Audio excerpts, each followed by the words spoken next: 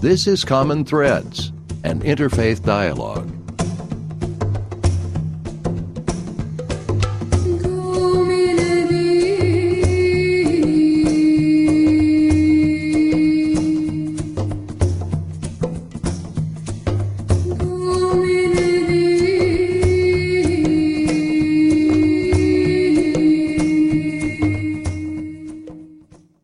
Hello, I'm Fred Stella, President of the Interfaith Dialogue Association. Welcome to another edition of Common Threads. I recall that when I was growing up, I was advised by my parents that there were two subjects that polite company avoided, religion and politics. Well, I think that has changed over the years. I mean, where would the Interfaith Dialogue Association be if people didn't discuss religion? And I honestly think that more people today are able to dialogue about political issues without creating enemies. However, I also think that these two taboos have been replaced by other subjects. Take, for instance, the debate between Lagrangian versus Eulerian methods for solving nuclear physics equations. Okay, it's not the hottest topic on talk radio today, but when was the last time you heard someone even broach the subject at a family get-together? Of course, the other subject is abortion. Even among all those who disagree on its place in society, we'll come together to allow that it is the most divisive social, political, and religious issue on the table today. Honestly, I've never been tempted to tackle the topic here on Common Threads because there are so many other opportunities for people to listen, watch, learn, and discuss the various opinions held on abortion. But when I got wind of a new book that is just out, I thought we'd take the plunge. It's called Sacred Choices, The Right to Contraception and Abortion in 10 World Religions. It's a fascinating multi-faith account of the historical and religious perspectives of abortion and, as well as the title implies, contraception. The author is Daniel C. McGuire. He is a professor of moral theological ethics at Marquette University, which is a Catholic institution. He's also president of the Religious Consultation on Population, Reproductive Health, and Ethics. He has a degree in sacred theology from the Pontifical Gregorian University in Rome, one of the world's major Catholic universities.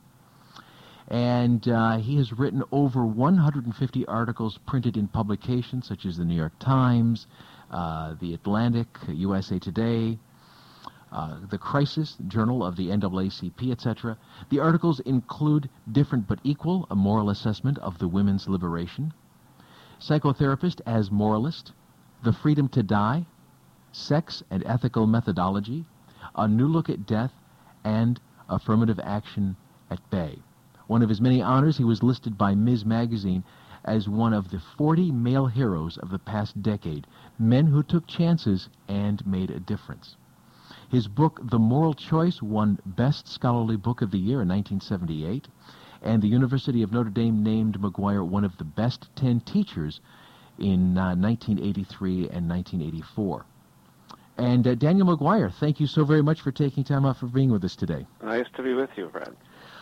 We've got a lot of ground to cover because, as the title of your book implies, we're talking about the idea of abortion and contraception in 10 world religions. Right. But I'm going to start off because I think that everybody is probably most interested in the Christian perspective, because that is obviously the tradition that is going to affect legislation the most here in this country, and of course social viewpoints, etc. Before we actually get into that, what was the main motivation for writing this particular book? Well, thanks to a grant from the Packard Foundation, I was able, over the past 3 years, to bring together scholars, some 15 scholars, top scholars from the various world's religions. And what we set out to do, and what we've done, and what I have put into the book, Sacred Choices, is to show that in most of these religions, there is a conservative view regarding family planning and contraception. It's understandable. Most of the religions were born at a time when the real problem on the human race was depopulation. And, they say that prehistoric persons lived on the average of 18 years. The average in ancient Greece was 22, factoring in infant death. 20 in ancient Rome, 37 in medieval Europe. And you get the picture. Until our time, The real problem was not contracepting and holding back birth, but trying to keep people alive so that we could keep the species going on the planet. So we're not surprised to find conservative views in all of the world religions regarding contraception and abortion as a backup. But what we've shown, and this is the first time this has been shown, that these traditions are very complex and very rich.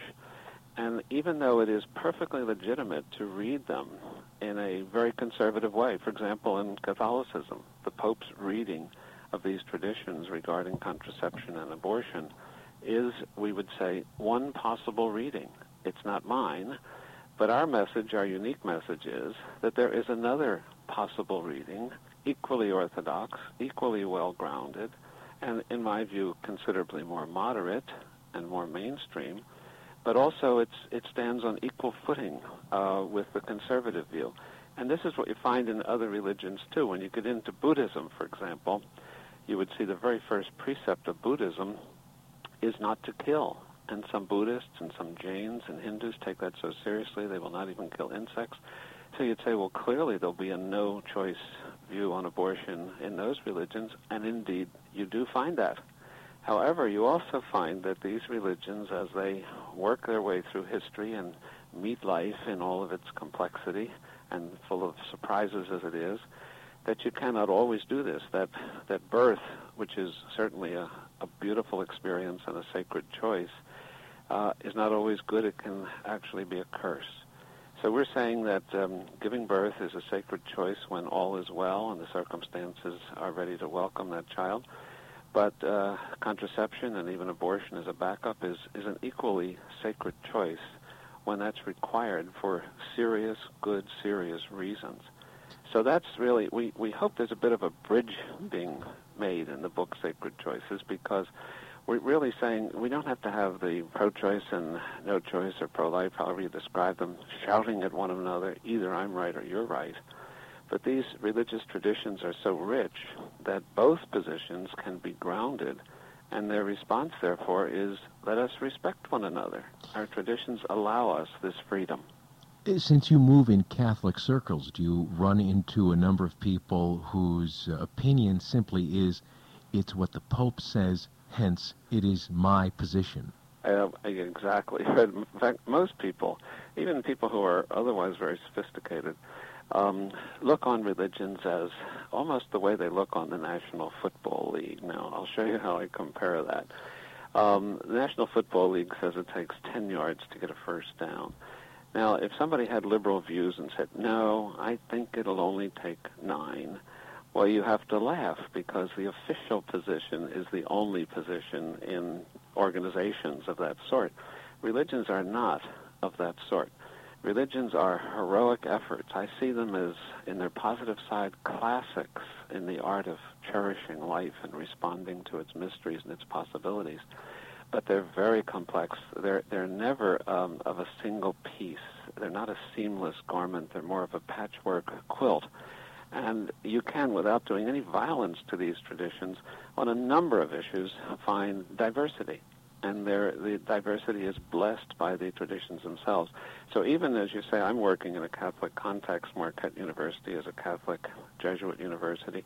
I've taught at Notre Dame, as you mentioned. I've also taught at the Catholic University of America. And my degree is from a Roman Vatican authorized university and so on. So how do I do with this? Well, one of the things that I show, and the other Catholic authors working with us, is that even in Roman Catholicism, there has been certainly the conservative view represented now by the Vatican, but also another view. I've been talking a good bit in recent years about a saint, Saint Antoninus. And Saint Antoninus was a Dominican monk. He was also Archbishop of Florence. He was also a supremely good moral theologian. And in the 15th century, he wrote the first extensive treatment of abortion. It took a long time, in other words, to get around to that.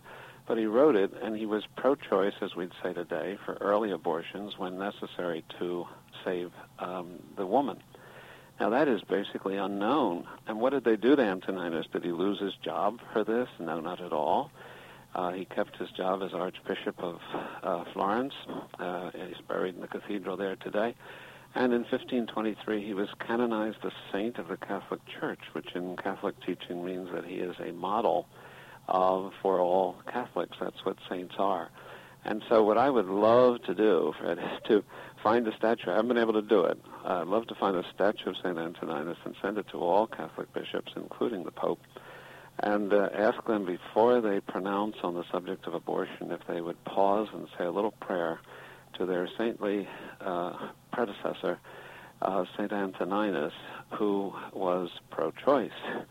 And the exception that he allowed to save the life of the woman is not a huge exception where there's good medicine today, but in his day it was an enormously wide, far-reaching exception, and it was completely peacefully received by the Church. And prior to that, you're saying that abortion was not allowed to save the life of the woman. If there was a woman and a child in the midst of delivery, or even before that, if there were complications within the pregnancy, if they were going to choose one over the other, they would choose the child over the mother. Is that correct? No, that was never defined. What is remarkable about the early history of abortion is how rarely it was treated at all. Now, that's particularly strange since the Christian tradition, like the Jewish tradition from which it sprang, was always what I call moral-centric. It was very concerned about morality and spoke on all kinds of moral issues. I think the relative silence on the subject of abortion for a great number of years and an absence of systematic treatment of it would indicate to me a certain tolerance, because we do know that it was going on. There were cases very early, even in the 3rd century. Tertullian, who was a very rigorous early Christian writer, he heard about what we would call today craniotomy, where there's an impossible birth situation and no medical means to do anything other than crush the infant, by then an infant about to be born. And he described it as a cruel necessity. Now, those words are, you wouldn't say rape was a cruel necessity. You'd say it's cruel and totally unnecessary. But cruel necessity implies a favorable moral judgment on this tragic situation. So what you have is a long history with great diversity of practice, and by the time it got articulated in theory, and it took a long time, it was pretty clear that the Archbishop was not an innovator. Archbishops rarely would be. They're more administrators. But he was not an innovator of a new theory. In fact, he was quoting another Dominican who had already said it, and again, there was no hubbub about it. And my view historically is that when a position like that is expressed, and it was expanded on, even made more liberal in subsequent centuries, it means that that was the basic consensus that had been established over the centuries, and where it got started is lost. We don't fully know. But no one was disturbed by it. It was looked on as, yes, that's about what you can say on this subject. If you're just joining us, you're listening to Common Threads, an interfaith dialogue here on WGVU. My name is Fred Stella, and today we're discussing the book Sacred Choices, The Right to Contraception and Abortion in 10 World Religions. And we're talking with its author, Daniel C. McGuire. Daniel, it seems like you could have written an entire book on Christianity alone. What was the impetus to be as inclusive as you were? Well, I thought it would be very interesting to, even the Second Vatican Council in the Catholic Church said, we've got to start talking to these other world religions because they have discovered truth, and we would be benefited greatly by dialoguing with them. And I think, too, because of the position of the Vatican and the United Nations, where I don't think it should be listed as a nation. You don't do that for other religions. It should be listed as a non-governmental organization and make its case there. But their position there has been so prominent. They have also worked closely for the first time in 14 centuries with the conservative some of the conservative Islamic countries. And they have given the impression on the world stage very loudly at major international conferences that religions are pitted against any such thing as choice on contraception or abortion. So we felt it was good to show that that simply is untrue, and that there are, not just in one tradition or another, that all of these great classics of human spirituality are very affirming of life, but also affirming of life's complexity And they all come in varying ways. They come to a recognition that this is a freedom that is necessary in certain cases, that the choice for abortion is the best that life offers in certain cases. So we thought it was very interesting to put that out there. And we're going to do more than this book, by the way. Sacred Choices is just our first presentation. We will put out a university press book which will contain all the original essays, and also a group called the Duncan Group working in Milwaukee. They're professional documentary makers, are working to do a PBS documentary on this subject, and we also plan to take it overseas. I could add a point here which has been very helpful to me in pushing the book. I've written a dozen books, and this is the first book, Sacred Choices, that I can feel very non-venal in promoting it, because I've signed over 100% of the royalties to what we call the Sacred Choices Project. Our goal, and it's very immodest, Fred, I assure you, our goal is to change international discourse on abortion and on family planning. And the book Sacred Choices is just the first step in that direction. We plan to go overseas and have meetings with scholars and journalists and policymakers in various places in the Muslim world and in Latin America to try to let this be known that there is this freedom. I guess you might say our prime audience in some way was women, the women who have made, for serious reasons, abortion choices and wonder whether they're still a good Muslim or a good Hindu or a good Catholic, good Protestant, good Jew. We wanted them to know, yes, there are grounds, serious grounds, established by excellent first-rate scholars in these religions that show that that's an option which is, again, a sacred choice when the circumstances are serious enough to justify it, and that people can have had an abortion and be perfectly good faith and recognize that it is no offense to their religion. Let me ask you a couple of other historical questions. Now, I've been under the impression that one of the reasons that early Christianity became so opposed to abortion, if in fact it did, you're telling me that there hasn't been an awful lot written on it, but right. I heard that it was opposed to abortion because it wanted to distinguish itself from Judaism as much as possible, and that Judaism had a little bit more of a liberal viewpoint on this. Am I getting my information from the wrong sources here? That doesn't seem to be a predominant thing. Of course, that was a preoccupation as Christianity split out from Judaism, but the main issue, of course, was in the status of Jesus and what his reality was. But I think a bigger issue was that there was a tremendous anti-sexual bias that crept into the early church, which had not crept in as much to Judaism. So in that sense, you're correct. It was a difference. But there was a strong anti-sexual bias that came in, and with that, sexuality was looked on as something unclean and unworthy and sinful, and St. Augustine even said it's the conduit of original sin. How could a little baby be born with original sin? Well, it was the sexual passion that led to its conception that befouled this poor little creature. These terribly neuroticizing concepts that went in there. And so abortion was part of that sordid sexual agenda. And they did come to the conclusion, they got this from Stoic philosophers, that the purpose of sexuality primarily is reproduction, and the Christians bought that from the Stoic philosophers. And that's why they considered sterilization for a long time to be more seriously wrong than abortion. Now that's interesting in the Christian history. Why? Well, sterilization means that if the only way you can justify sex is reproduction, after sterilization, you'll never justify it. Whereas abortion, it just frustrated one instance, but you could come back and get pregnant again after it.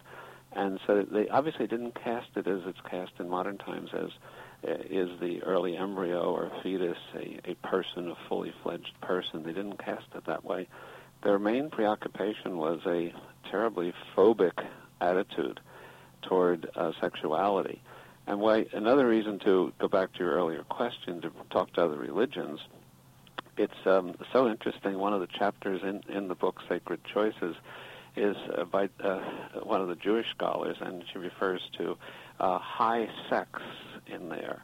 And that's so interesting. Her chapter is called Chinese Men and the Art of High Sex. And what you see in the religions of Taoism and Confucianism, the principal religions along with Buddhism in the Chinese tradition, is a very positive attitude towards sexuality, which they realized rarely has anything to do with reproduction, but has a number of other very healthy functions in human life and in human relationships. And they don't have that. Christians tended to grow up with somebody recalled it once, ecclesiogenic psychoneurosis, because the church just put on so much guilt about impure thoughts, dirty jokes, and all that kind of. They don't talk about sex as dirty or impure, but as one of the beautiful, exhilarating realities of life. And as a result, they're very realistic about it. One of our Chinese authors that I quote in Sacred Choices points out that the Chinese government now in the People's Republic they're putting condoms into hotel and motel drawers so that people will not just in a time of passion with no resources available be reproducing more than they want to. I said, just ironically, to the two Chinese scholars, well, apparently our approach is different. We put Bibles in motel drawers, and maybe thinking that if a couple came there to have sex, they would find the Bible and read that instead. Well, of course, spoken in jest, but behind the jest was the reality that the Chinese are simply admitting sexuality is there. It's a strong impulse. It has to be regulated, especially regarding its fertility capacity and heterosexual sex. And they're just more open and ready, as cultures that are more comfortable with sex are more ready to get people prepared to have sex in a responsible way. So many of the counselors I know, when they are facing a young woman who is pregnant and doesn't want to be and is not at all ready to carry on the work of a pregnancy, and they'll explain, well, it just happened, sort of, as though totally surprised. I call it the surprised virgin syndrome, where it doesn't just happen, as I point out. The advent of sexual ardor is, if nothing else, noticeable.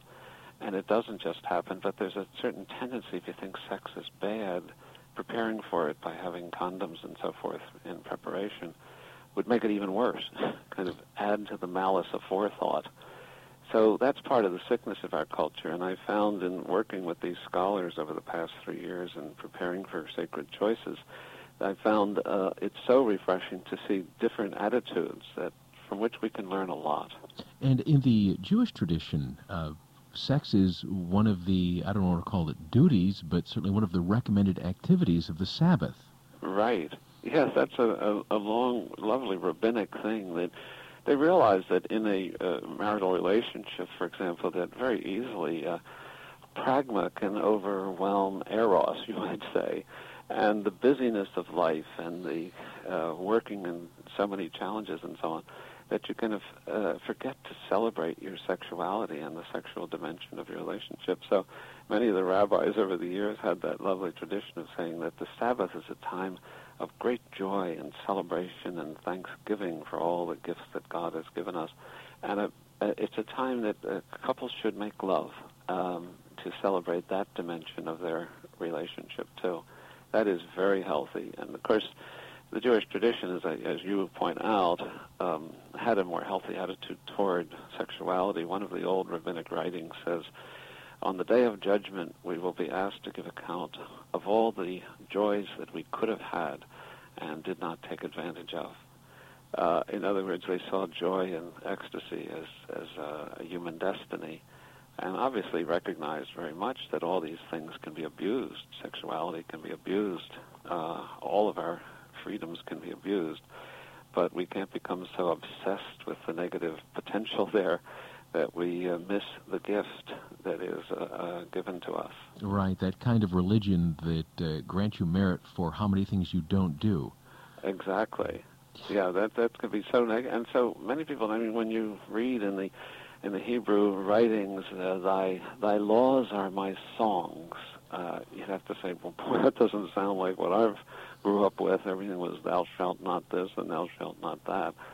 But they took a much more positive view and saw that the real religion is, well, like David, you dance. It's a dancing phenomenon of gratitude and appreciation and awe. And all of that led, I think, to healthier attitudes toward sex and then toward reproduction.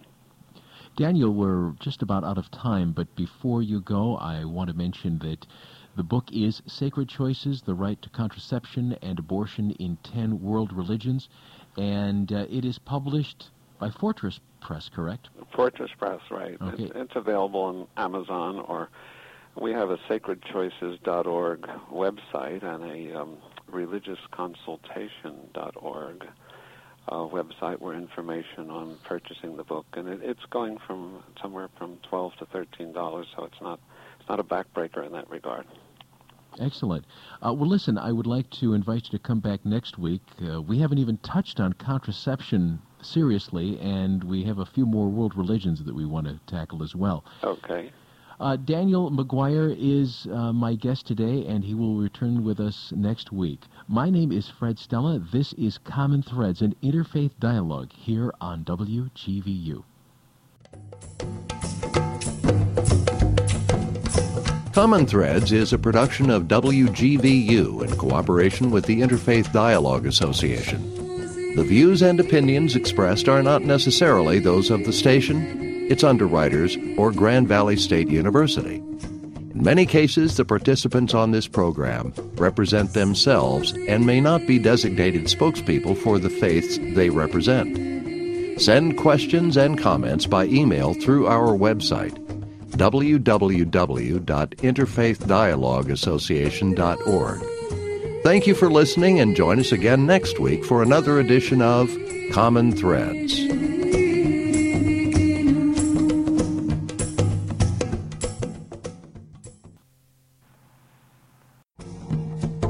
This is Common Threads, an interfaith dialogue.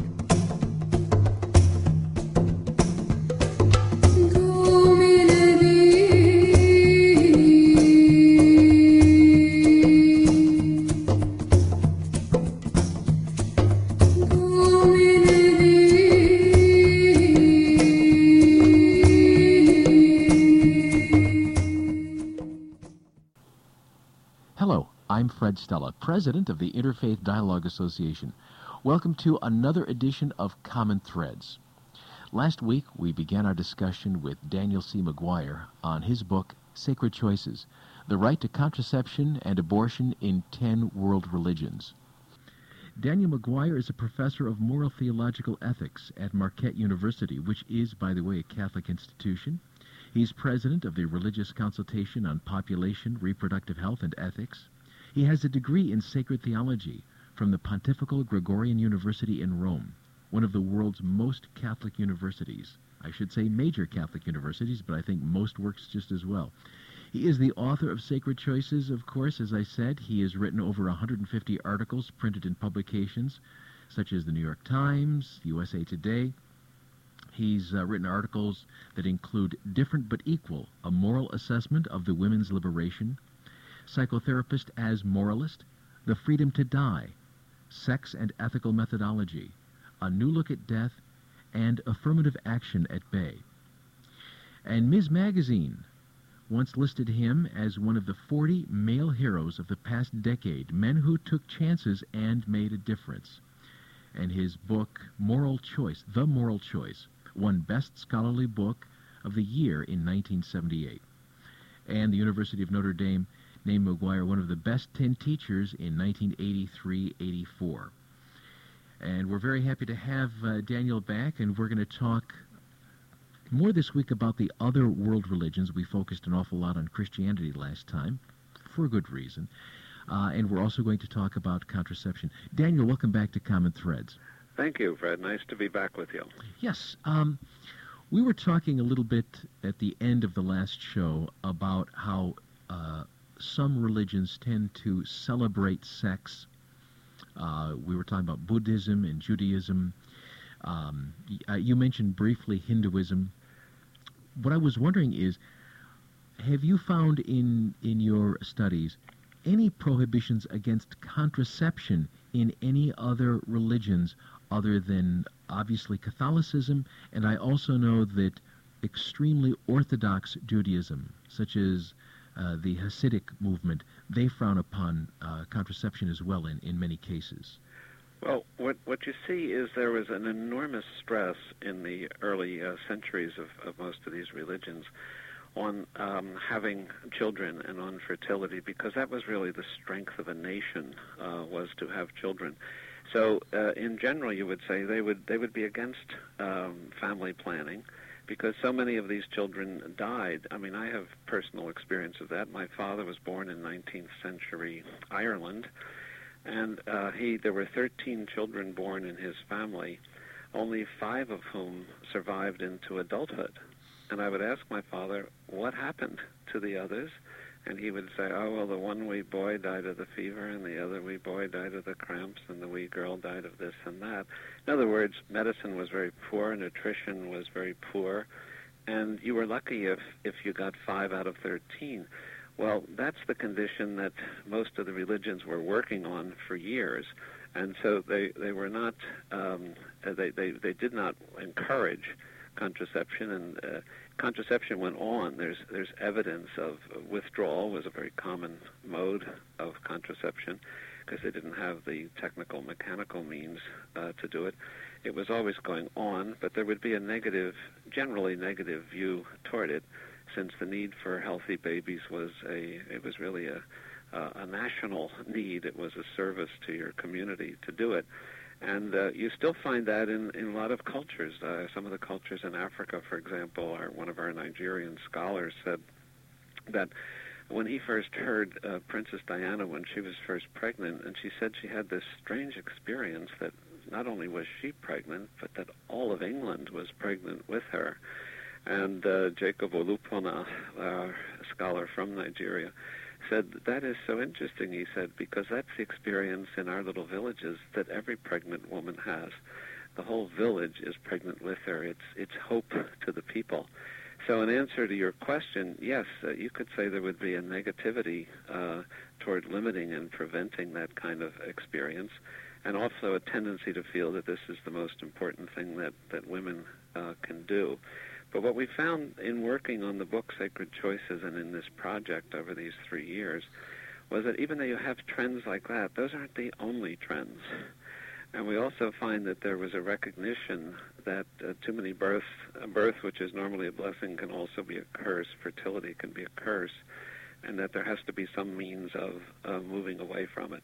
So it was not always done systematically. In a lot of these cultures, there were oral traditions at work.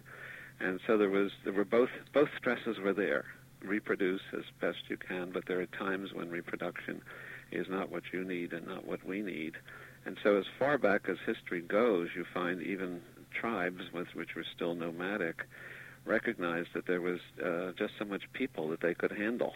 And they made adjustments in various ways, including some sad ways, such as infanticide, and particularly the infanticide of one of twins. If twins were born, it was a lot of cultures. The other one would be killed at birth simply because they felt they couldn't sustain them.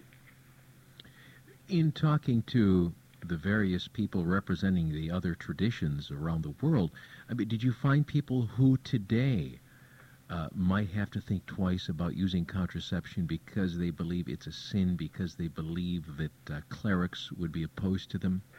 Well, that was certainly very strong, and when I got my degree at the Pontifical Gregorian University back in the 1950s, that was certainly my view, and certainly what I taught people afterwards. So it was very locked into Catholicism right into the 1960s.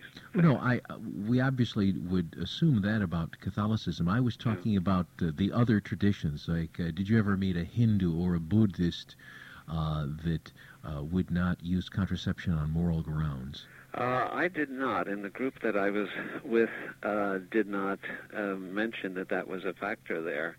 But I would say that's very limited experience, because a lot of people don't talk about their sexual life. And I think that you could assume that attitude would be there. It's going to be stronger in cultures where women do not have equal standing. It was less strong, for example, in Native American cultures. And a lot of there are a number of Native American cultures in North America here. We often think of just they're Indians, one and all. They have very different views. But in a number of them, this business was considered women's business. So contraception was considered women's business, and even abortion, when necessary, was considered women's business, and women together working on it settled that situation. So it's very hard to find that the taboo survives life for very long, because there can be circumstances where people realize we can't have any more. Even surprisingly, Thomas Aquinas, when he was commenting on Aristotle and his Politics, where Aristotle said you can't have too many people in a community, and if you do, first of all, you could tell some of them to go off and start another community somewhere else, colonization.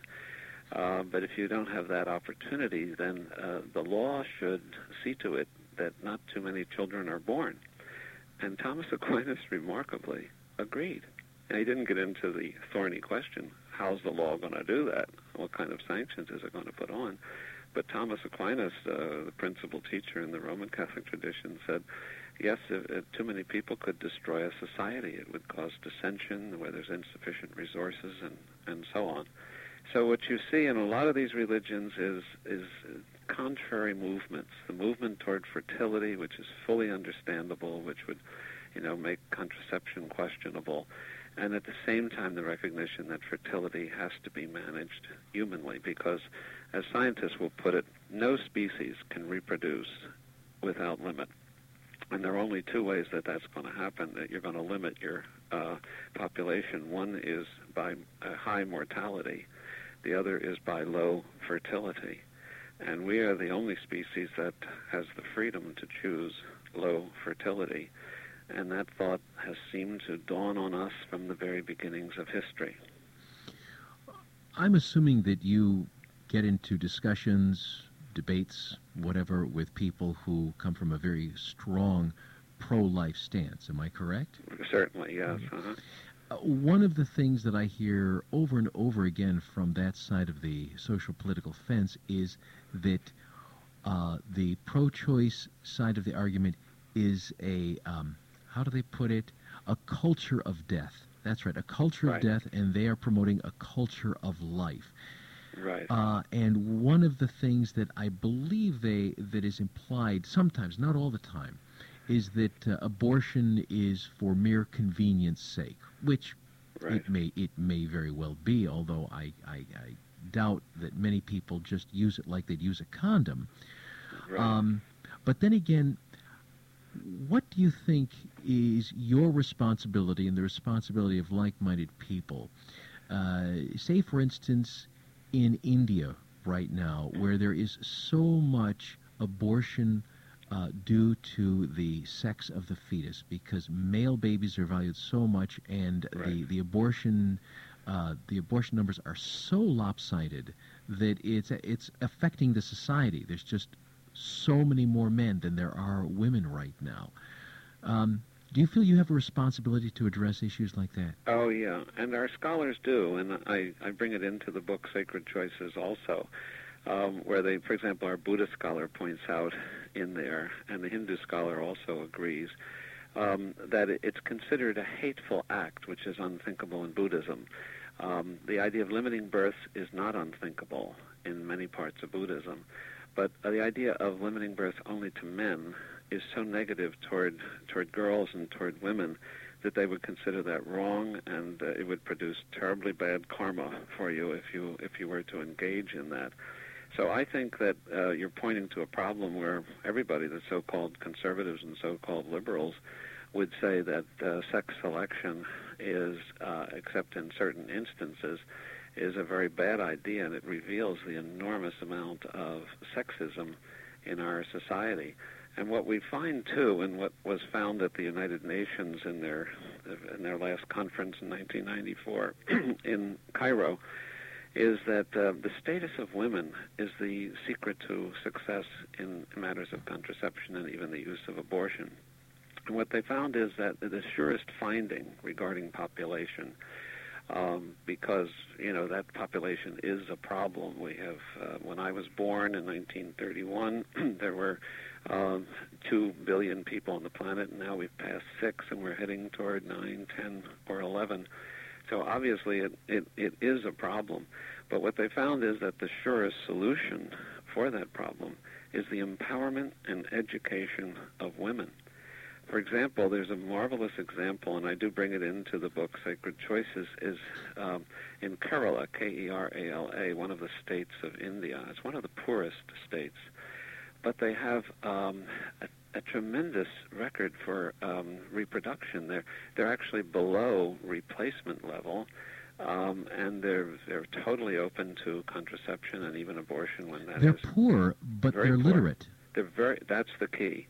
I think you said, how did they get so good? And the answer is they are fanatical, beautifully fanatical on the subject of education.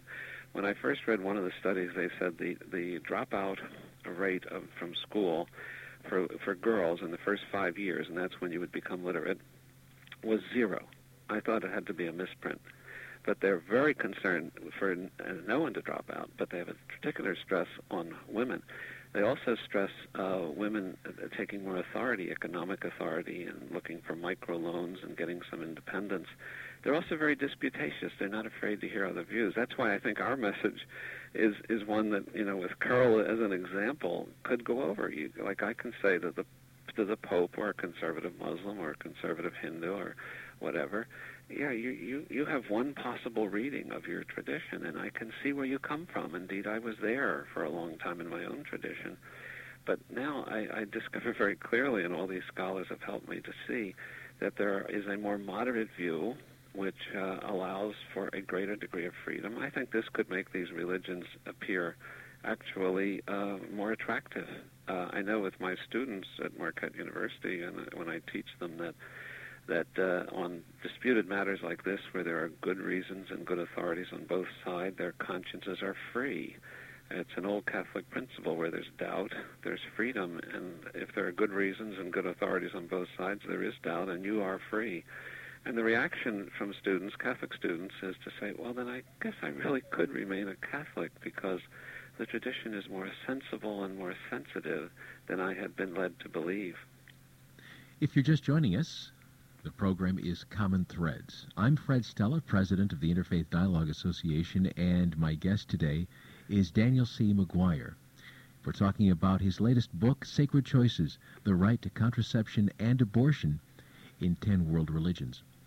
Daniel, the first time I was introduced to you, not in person, we've never met, but Right. I read an article about you where the book Sacred Choices was almost a footnote. The body of the article was actually about heretics like you teaching in Catholic universities and colleges. Right. Heretics, of course, in quotation marks. Tell us a little bit about that situation. What is it like to go against the grain and be a teacher in a major Catholic institution of higher learning? Well, that is an interesting subject. 40 years ago, if you asked, you talked about a Catholic theologian, what were you talking about? You were talking about a priest. It was a clerical club, as it were, and theology was done largely in seminaries, and then those books went out into colleges and so on. But the theologians were basically all men. That changed with the Second Vatican Council in the early 1960s. And lay people moved into the world and became theologians. And for the first time in the history of the Church, in great numbers, lay women entered the realm of theology. And where did they go? Well, they didn't stay in seminaries. In fact, seminaries were closing down a good bit. Theology moved in the United States, for example, to the university campus. So that even in universities that are not Catholic or colleges, there frequently are courses on Catholic theology that are found there. Now, what did that do? Well, it took away all the controls. In the old days, when the clergy were doing all the theology, if someone came up with a somewhat more liberal view, They were simply removed from their teaching position, and their books even used to be removed from circulation, and that was settled. That view would not go further. Now, of course, the essence of teaching in a university is academic freedom. It's what makes a university a university. And interestingly, it was Christians back at Paris and Bologna, Oxford, back in the 12th century, that thought of this as a way to have, to pursue learning, is to get many minds competing freely together, as Cardinal Newman put it. So it's really a Christian idea, and the Christian idea is flourishing as far as academic freedom goes. This is very troubling to the Vatican. So the Associated Press story, which I was sorry concentrated mainly on this dimension because it's a little more exciting, the Vatican now is trying to say that nobody can teach theology, like I can't teach theology at Marquette, without getting a mandate from the local bishop, who, interestingly, is usually not a theologian. He's an administrator and possibly very good at that. He's a pastor working in a pastoral way, but not a professional theologian. So professional theologians working in all kinds of fields and working in languages like Ugaritic and Hebrew and Greek and everything else, supposedly would get their legitimation from a non-theologian who wouldn't really be able to pass it's not a discredit to him, wouldn't be able to pass a graduate exam in the subject. So obviously it's an attempt to get back control. So when the American bishops went along with this 2 years ago, I immediately had a letter in the New York Times the next morning saying that I would not accept a mandate. If offered, I would mark it return to sender, because I have a mandate. What's my mandate to teach based on? It's based on my degree. It's based on my competence. It's based on the assessment of my work by peers and reviewers of my work over these 30-some years. That's my mandate, and I don't need another mandate from somebody else. It's almost like saying that a brain surgeon could only perform surgery if one of the administrators in the hospital says so, rather than using his own expertise or her own expertise. Well, that's what's happening with HMOs. That's exactly what's happening, and that's just as bad. So it's the same thing. These are control for different reasons, and the Vatican and a number of other theologians have joined me in saying that they will not do it, and a number of university presidents are putting it this way, saying, well, that's a matter between the bishop and the theologian. It's almost a don't ask, don't tell. So I think it's destined to become a dead letter because it contradicts the very nature of the university, and so I'm more than happy to say I wouldn't do it. And I also think it gives the religion a bad name. I think when you show the freedoms, as what we're doing in the book Sacred Choices, we're showing the freedoms that exist for good, decent people to disagree, even on issues like contraception and even on abortion, then you realize that it can be done in the framework of the best insights of that tradition, and you have to hope that'll be a wiser situation. So the mandate business is, as far as I'm concerned, no-go. Well, good luck. Okay. Do you have any idea when it's going to come down to mattresses, as they say in Brooklyn? Yeah. No. Well, I think it's just going to erode. I think some trouble will be caused for smaller Catholic colleges and by zealous bishops on the scene. But I find the bishops have already said we can't enforce this. You know, we can request that you ask for a mandate, or we can offer you a mandate, but we cannot force you to take it. So, in other words, the sanctions aren't really there. I think it will be a chilling effect. I think it could hurt. It will drive some Catholic scholars, it already has, to non-Catholic campuses where they can do their work in peace. So it's an unfortunate effort at thought control, and I think ultimately it will fail. Tell us a little bit about this television project that you're involved in. It's with WTTW, which is, right. Isn't that the PBS affiliate? Yes, that's PBS in Chicago, and a group called the Duncan Group has taken a great interest in Sacred Choices and realized that it's something new to be saying that there can be a conservative and also a more moderate reading, and that both are on equal footing. So they worked with WTTW, who will market it to affiliates around the world, and around the country, rather. And we are also going to do an international version of this. And they're a first-rate company, the Duncan Group. You can find them at duncanentertainment.org on the web. They've won a great number of prizes. And they'll be showing, they'll show the conservative voices. You'll hear the conservative voices in Judaism and Islam, Catholicism, and elsewhere, but then they will show that alongside that, the real big news is the other view is equally orthodox and equally respectable. Neither one is the official view. And they found that very exciting, and so did PBS, who feel that, that's the kind of message that public television should get out there. It's also, I think we haven't mentioned that what we're dealing with here is a religious freedom issue. If, as we argue, and argue strongly, both the no-choice and the pro-choice position on abortion are religiously grounded, then both are exercises of religious freedom, and both positions deserve protection in law. Many politicians would like to just side with the most conservative, rigorous view, for example, that of the Pope, and they would, that limits the freedom of not only Catholics but and Protestants, whoever. It also limits the freedom of American citizens. So we see this as a faith-based, pro-choice position that deserves protection in American law and in every law. Have you tried to influence legislators? Oh, yeah, legislators are definitely on our target. I have been involved in briefings over the years at Congress. Geraldine Ferrara one time invited me down to speak to Catholic congresspersons and to point out that there is this freedom within Catholicism, that Catholicism is not a straitjacket kind of thing on debatable issues where good people disagree. And we intend to do that not only here, but as we visit, we expect to I'll be going to Brazil, to Sao Paulo, and to Chile, and we'll be going to some Muslim countries. And we will again be stressing that this is a freedom that should be respected in law, because again our position is religiously grounded. These are religion scholars who are working with me and who are behind the book Sacred Choices. By the way, this radio station you're speaking on right now, WGVU, has a TV affiliate, which is a PBS station, so we will probably be seeing it here in Grand Rapids. I would hope so, and I would hope that local people who would like to see it will call their station and let them know that this is going to be available. Probably in the fall of 2002, the taping for it is already going on here and in Europe and in Asia, so that they'll give a good, true picture of the fact that there is that conservative view and saying that's okay, and people with that view obviously should not have abortions. But that's not the only view, and that's our big message. Okay.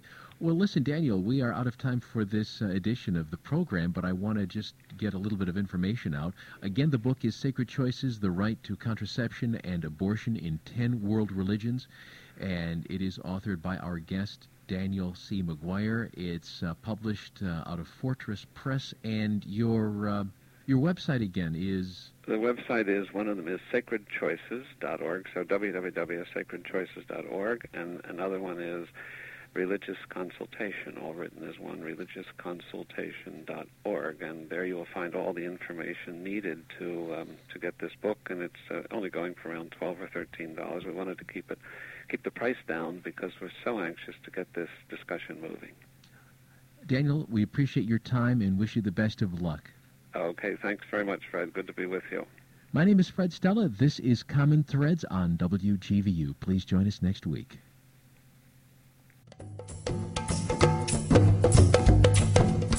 Common Threads is a production of WGVU in cooperation with the Interfaith Dialogue Association.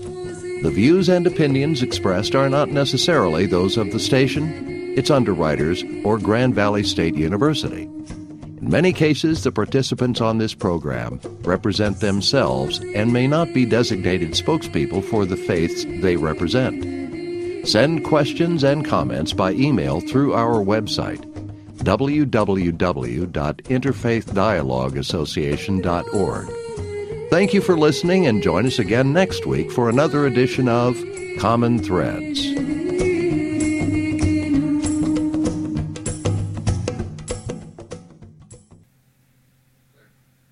Okay.